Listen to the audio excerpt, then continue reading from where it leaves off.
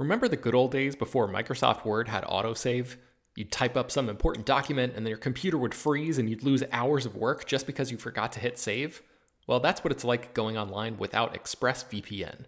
Every time you're connected to an unencrypted network, whether it's in an airport, a hotel, a cafe, or anywhere, your online data is not secure. Any person on that same network who knows what they're doing can gain access to your personal data. Bank logins, credit card details, passwords, all the stuff you don't want people seeing. Unfortunately, hacking has become much easier than it used to be. People don't even have to be exceptionally skilled to do it, and there's a lot of money to be made by selling your information on the dark web. ExpressVPN stops hackers from stealing your data by creating a secure, encrypted tunnel between your device and the internet. It's incredibly easy to use. Once the app is running, you literally click one button to get protected. And it works on your phone, laptop, tablet, and more, so you can stay protected on the go.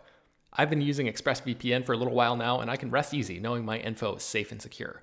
I've heard horror stories of people who've been hacked, and it sounds like a massive pain to try to get any resolution in the aftermath, so I am not interested in finding out what that process is like.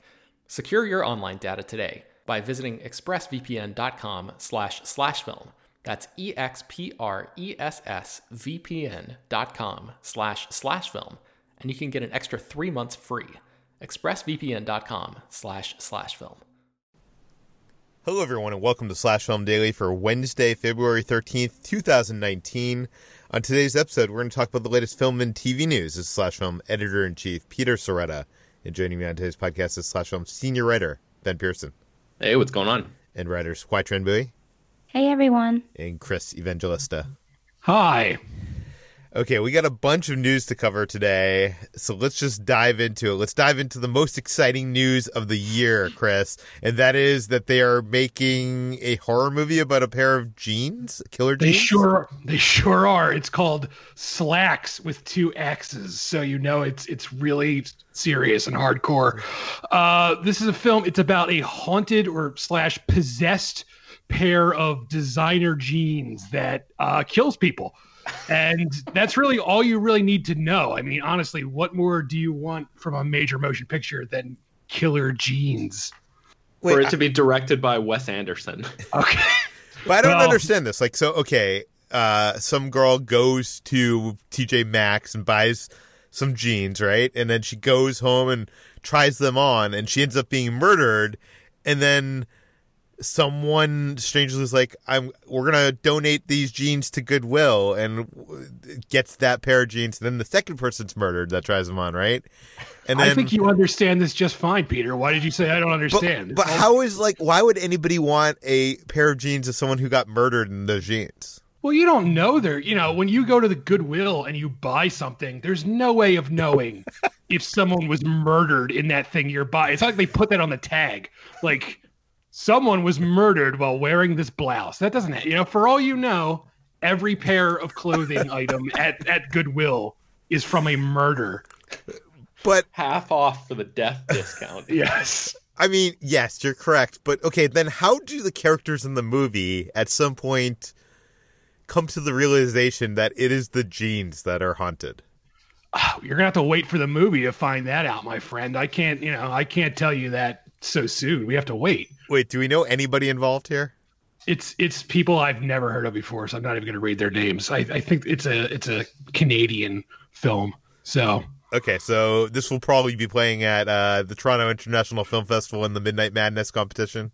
I really hope so I can see it. I will be first in line for Slacks.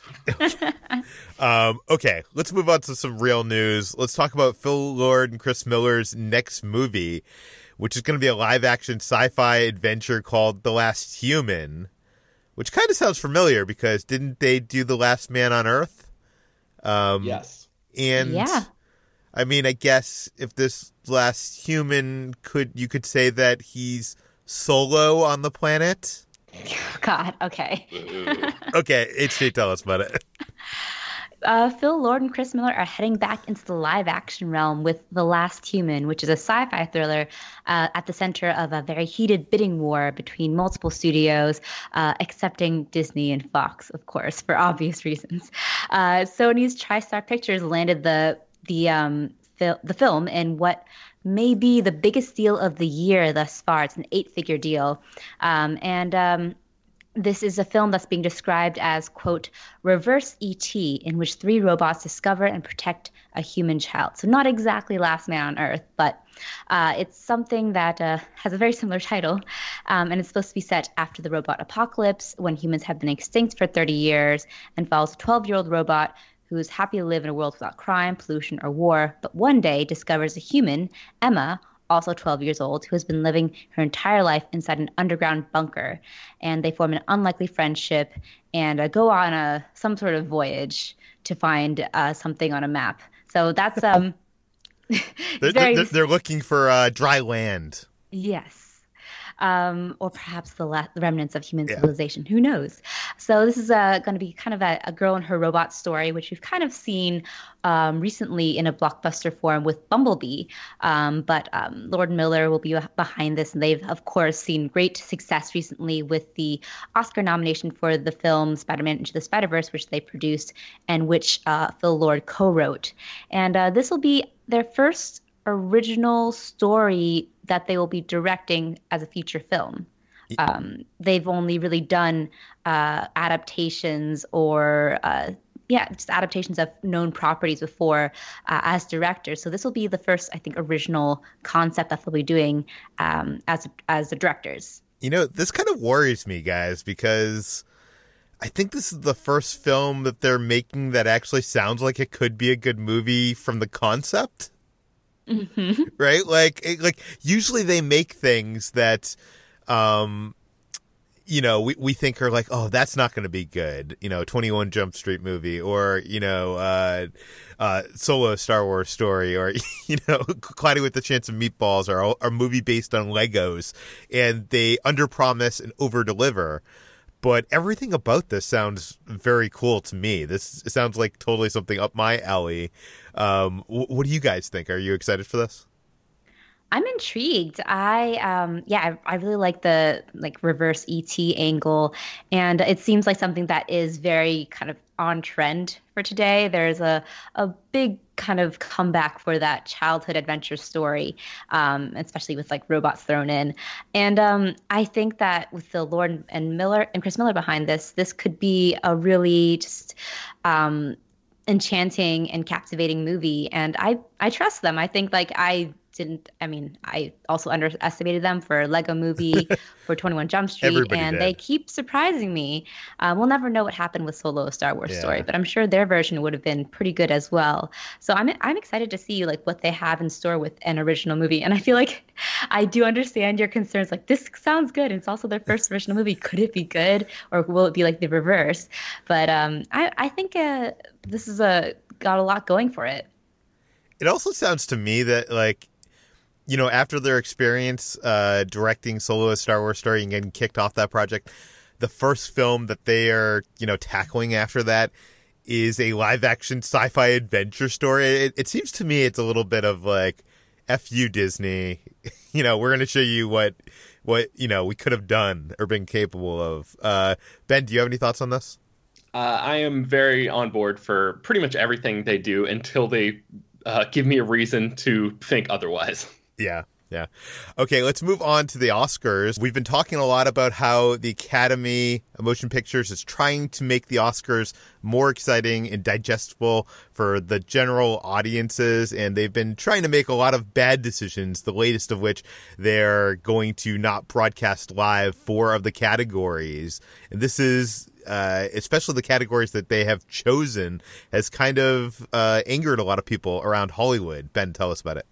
Yeah, so in the latest terrible decision that the Academy has made about this year's upcoming Oscar ceremony, they have said that 4 categories: Best Cinematography, Best Editing, Best Live Action Short, and Best Makeup and Hairstyling are going to be announced in the actual theater during commercial breaks, and then, as you mentioned, sort of broadcast, edited into a package and aired in the ceremony at a later time.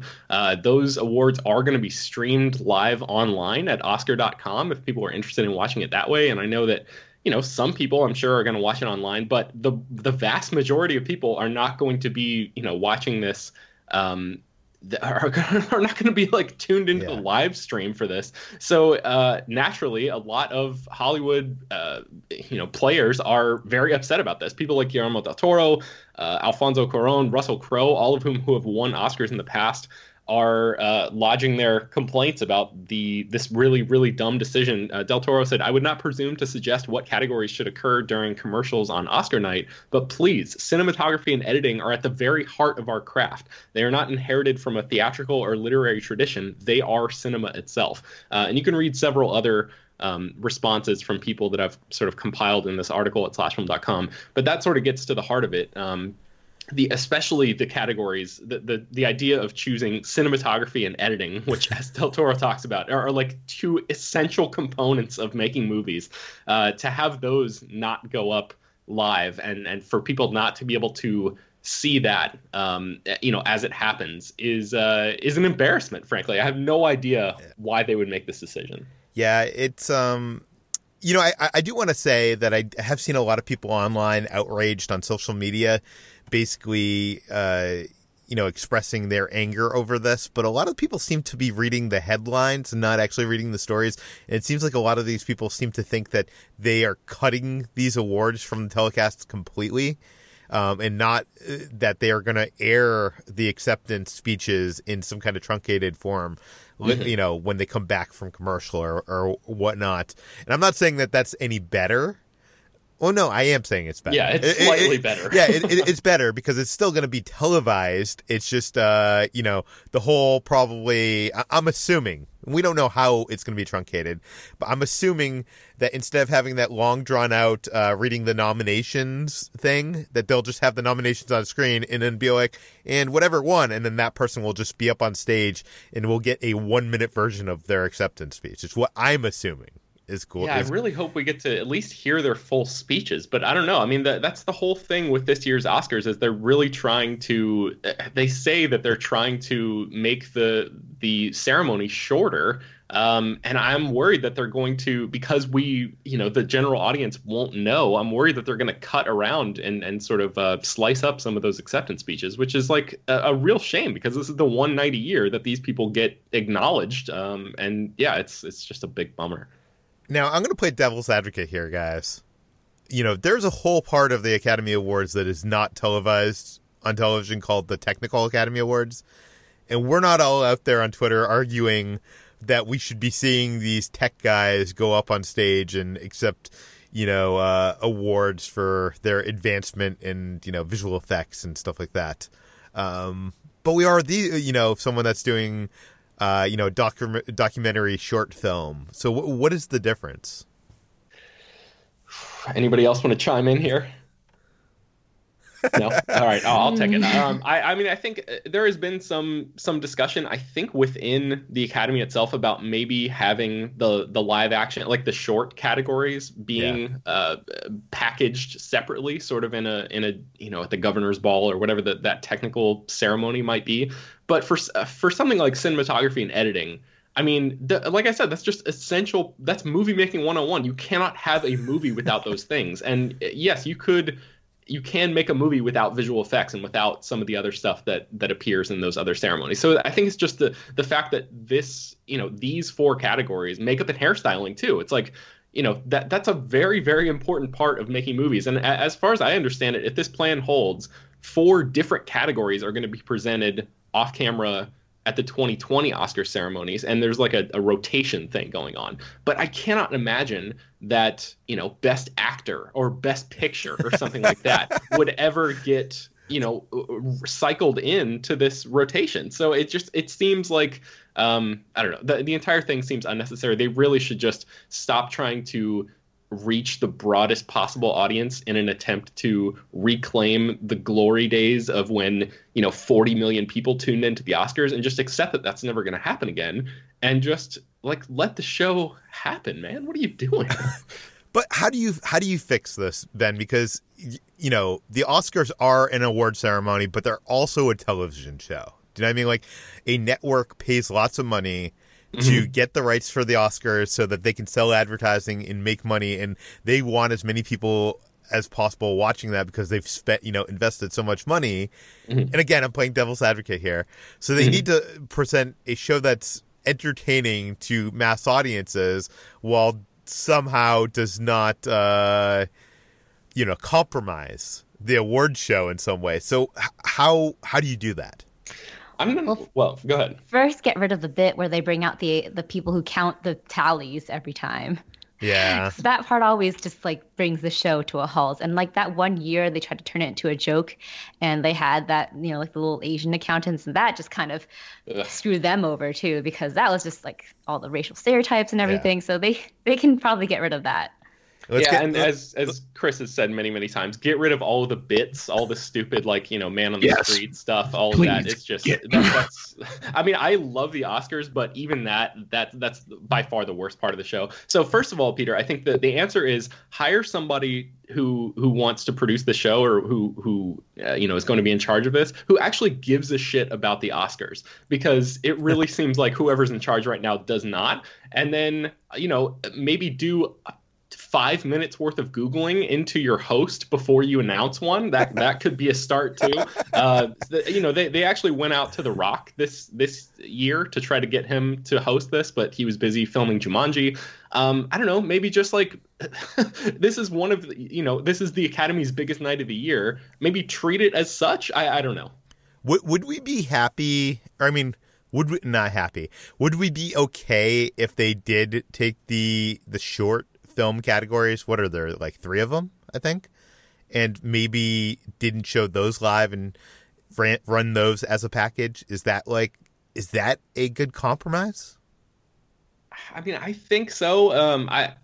There will be people who are angry about anything, but I think that's probably a better compromise, especially because most people don't know. Even us, people who work in the industry and cover the industry for a living, are completely unaware of a lot of the short stuff. And people, try as you might, there, a lot of that stuff is not easily found. Some of it is online, I think, for right now, and some of it might even be in theaters in the LA area.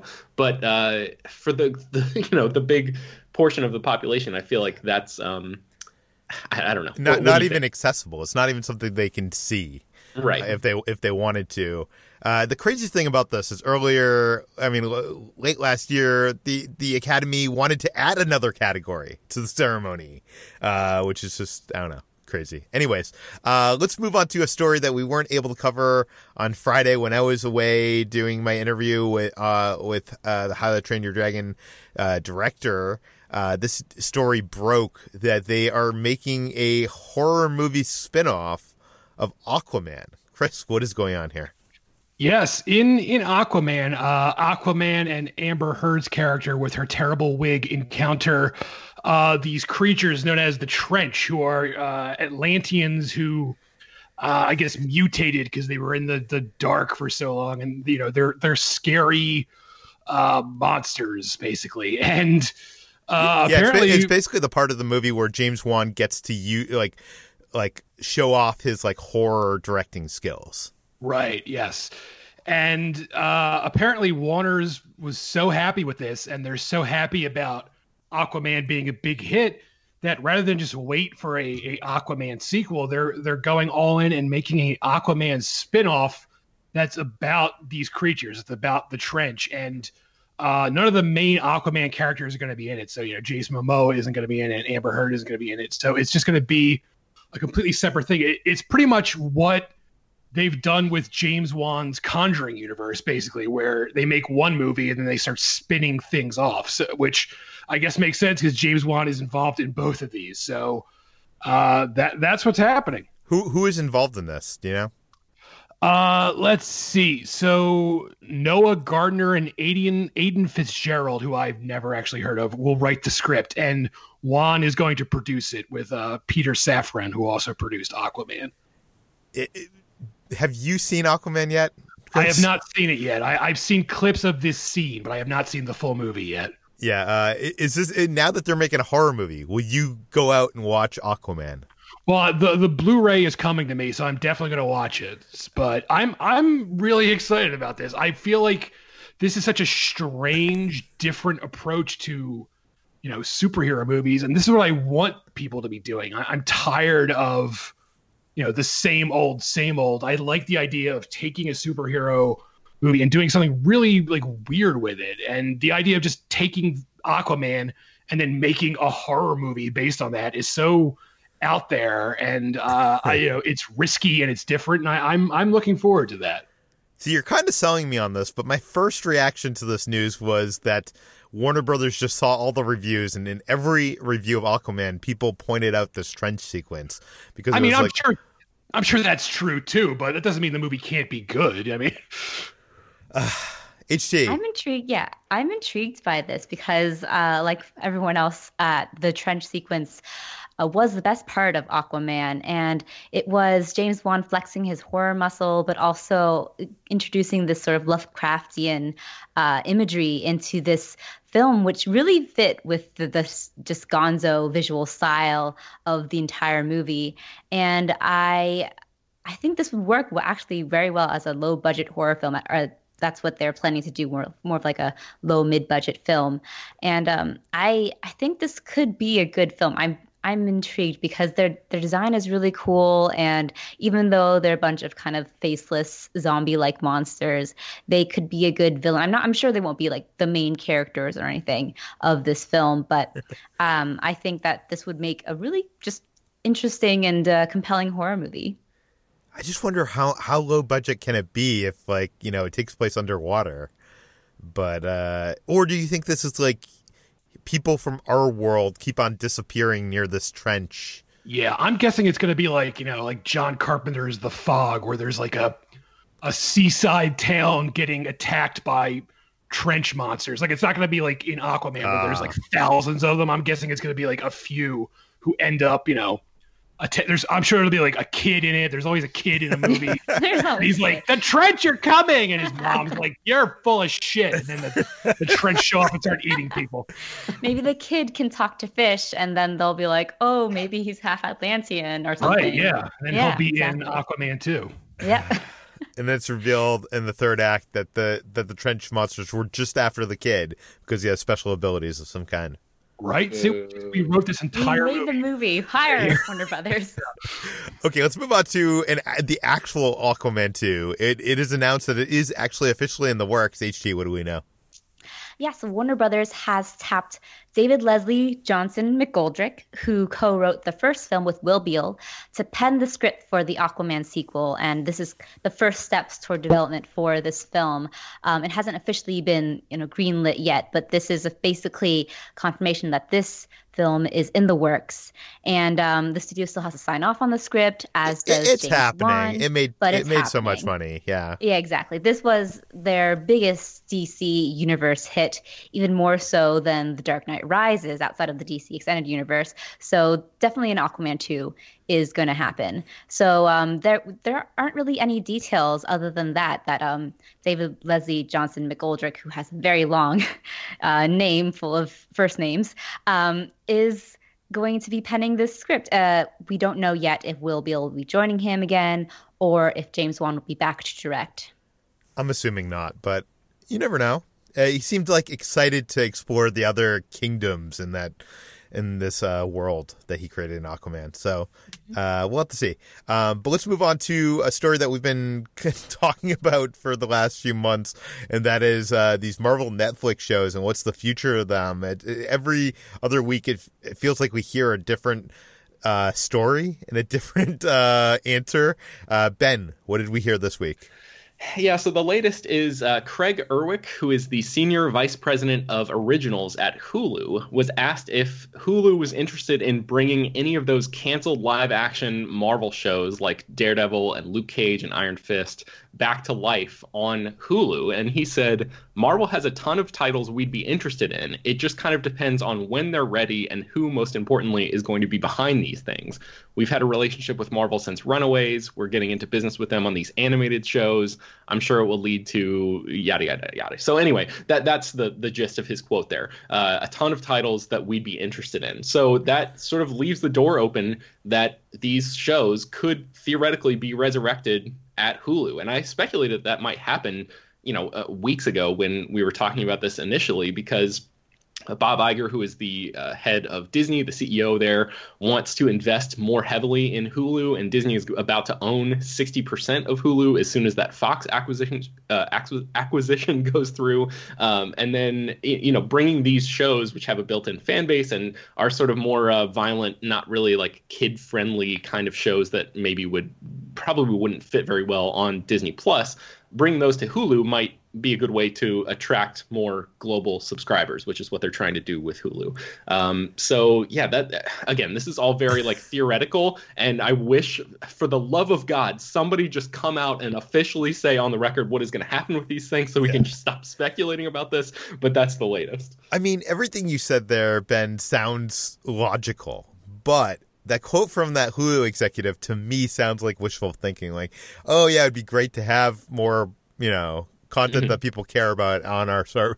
Yeah, I mean, like right. That's basically what it sounds like. It's like it depends on who's involved or whatever. So it doesn't even seem like he's too sure of like, oh, would they bring, Daredevil back from the dead, with the actors and creative people involved. Right. Like, I'm assuming it would be rebooted entirely. But yeah, that's possible because we don't know what the contracts are like for people like Charlie Cox and some of the other stars and like even the showrunners and writers for those shows. But he said Marvel has a ton of titles we'd be interested in, so that could just mean we're interested in Daredevil as a property, for example, not necessarily this exact version of Daredevil that has already existed. So maybe they just mean 3 years down the line, they could, reboot a Daredevil type of show on Hulu or something. That is also possible too. So I really hope somebody makes a decision here. I'm wondering if maybe after the Disney Fox deal physically goes through, if Disney is going to make any sort of announcement, and Marvel, or if they're going to make any sort of announcement about what is going to happen there. So hopefully that deal ends up going through, which I think the last we heard, it could go through as soon as the end of this month. So stay tuned, I guess. But do you think they would even reboot these characters at this point? Like, I know we've seen that in movies. Like, we've seen a lot of movies recently where, only a year or two after the last installment, they're rebooting that character with a new actor and completely new story. But we don't see that on TV a lot. Do you think it would work with, like, Daredevil?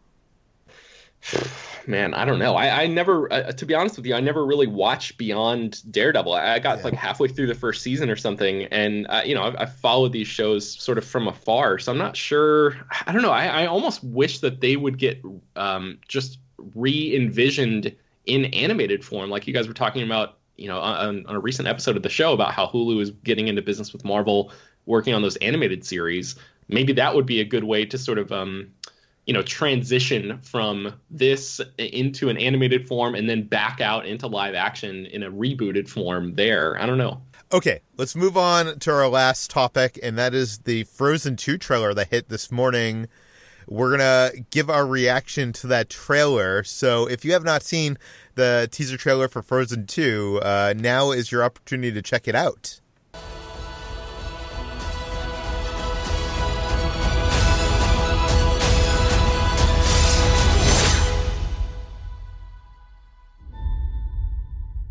I am shocked, guys. I woke up this morning and watched this teaser trailer, and it's nothing like I expected. This to me plays like a Marvel teaser trailer. Like, has this really dramatic music.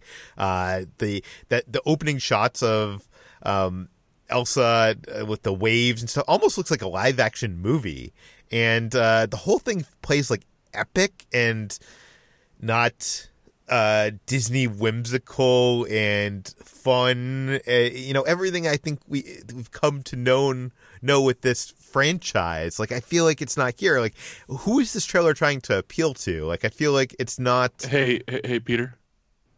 Jacob? Yeah, this is Jacob Hall, the managing editor at SlashFilm.com, and I heard you talking about the Frozen trailer and figured I'd jump in and say something about it real quick. Okay. Because my reaction was initially very similar to yours. Why and how are they selling Frozen 2 with this strangely grim, very serious trailer? And maybe it's because I have, two nephews and two nieces now. And I know a lot of parents, but I feel like in the past 5 years, Frozen went from being a movie that people genuinely love and was really surprising and inspiring to a lot of people to being almost a meme, a movie that's only talked about in terms of how many times parents had to hear Let It Go, how many times parents had to deal with Olaf, how many times it's been reduced to the movie that's put on 30 times a weekend because the kids watch nothing else. I think people over these years have forgotten that Frozen was like a legit movie with really lovable characters and a great story and messages that meant something. So even though this trailer is really heavy-handed in its attempt to really sell Frozen 2 as a quote-unquote serious movie, I feel like it's a successful attempt to remind people that, hey, Frozen was not some direct-to-video junk your kid likes. It was a Oscar-winning movie that people went head over heels for in like a genuine, passionate way. So I'm not sure if the trailer is successful, but I do think as a reminder of that, I have to admire the intent. I will say there were, looking back at Frozen, there were some dark moments that may have translated to this more darker trailer for the sequel.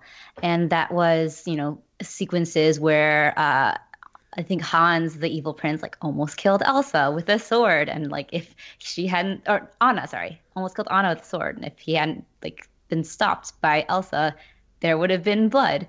And I don't know, other moments like that where Frozen got into strangely dark territory. But Disney has done that before with their films. There has been death and murder and loss and like some melancholic moments.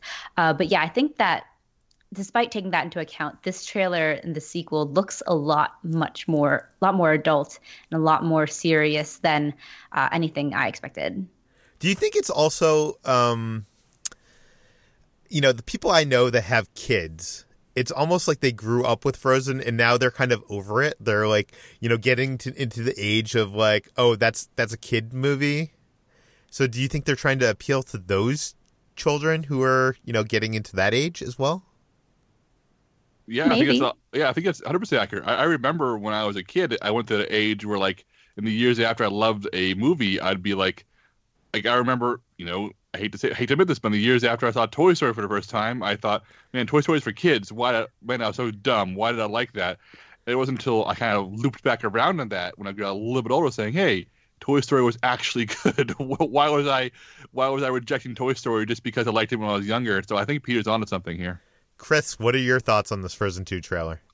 It's very brief, so it's hard to get too much of a feel for it, but it looks great. Visually, it looks cool. And I have to admit, like that ending where they're looking out at, I don't know, trees or something, and the music starts like swelling. I was like, ooh, this is very dramatic. I'm enjoying this. I mean, I liked the first Frozen, although I think that movie is very it's very top heavy. I feel like the last like 45 minutes of that movie are very forgettable, and all I really remember are, the beginning half, and like, the minute they start hanging out with the trolls or something, I was like, I don't care about this at all. And so I'm hoping that, they learn their lesson and, this will be better. I mean, Frozen is definitely not my favorite Disney, like recent Disney movie. Like I think like Moana is like a million times better. I have not seen Tangled, but I hear that's better. So, I'm not like Frozen, but I liked the first film enough. I liked the songs enough that I will give this a chance. Ben, any thoughts? I'm a big fan of Frozen. I like this trailer a lot. I thought it was, very surprising, but really cool. There's a lot of cool imagery here, like Anna doing like a leap of faith from Indiana Jones and the Last Crusade moment in there. The cynical part of me wonders if they're marketing this, in addition to the reasons that you guys mentioned before, in like sort of an action heavy way, because it has two female protagonists and they're trying to reach out to like the young boy market and like make the movie seem cool for them. I think we've probably talked about movies taking that tack before. I mean, the whole naming it Frozen instead of the Snow Queen, and Tangled for that matter, renaming that Tangled instead of Rapunzel, was definitely a tack that Disney used before. But both of those films were both very like female geared anyway, so I think that original marketing tactic did not work out. Yeah. And HG, you are doing a trailer breakdown for this trailer on the site. There's a bunch of stuff in this trailer that I wanted to ask you about. Like, who are these new kids? Do we know?